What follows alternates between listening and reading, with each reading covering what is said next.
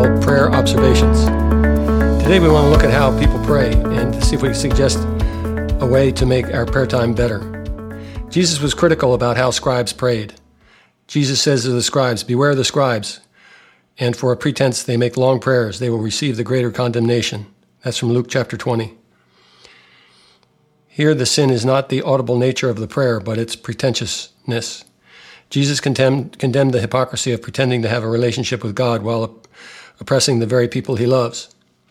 If Jesus was here today, and if he was to correct us in how we pray, what might he say? Now, I'm not condemning or judging our prayers today, nor critical of prayers as Jesus was, and I'm not a cynic, but I want to make some observations about prayer and how we sometimes pray. The Apostle Paul encourages us to pray with our understanding. This devotion is about praying with our understanding. He wrote in 1 Corinthians chapter 14, "So what shall I do? I will pray with my spirit, but I will also pray with my understanding." Here's a few thoughts we need to consider about how we pray.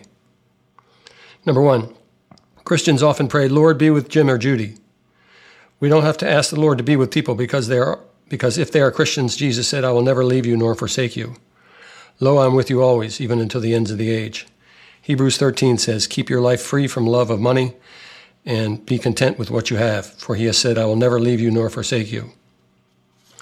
We can take comfort that God is always with us as believers. We don't have to pray, "Lord, be with so-and-so," because he's already with us. Amen.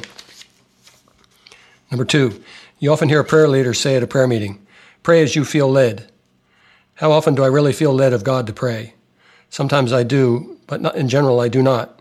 I pray because I'm commanded to pray, and God loves to meet with me in prayer.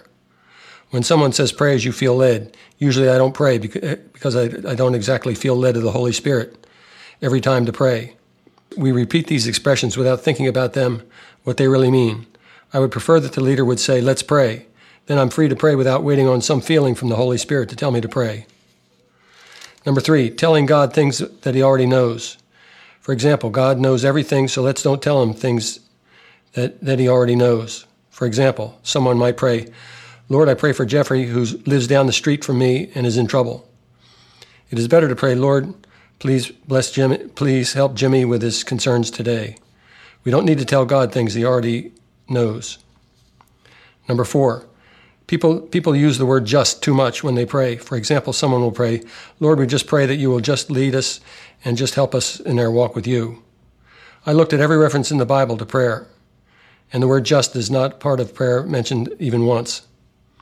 The word prayer is just a filler word, and it does not affect the structure or the content of the prayer. Let's learn to pray without the word "just." Number five, from Matthew 18, which says, "For where 2 or 3 are gathered together in my name, there I am in the midst of them."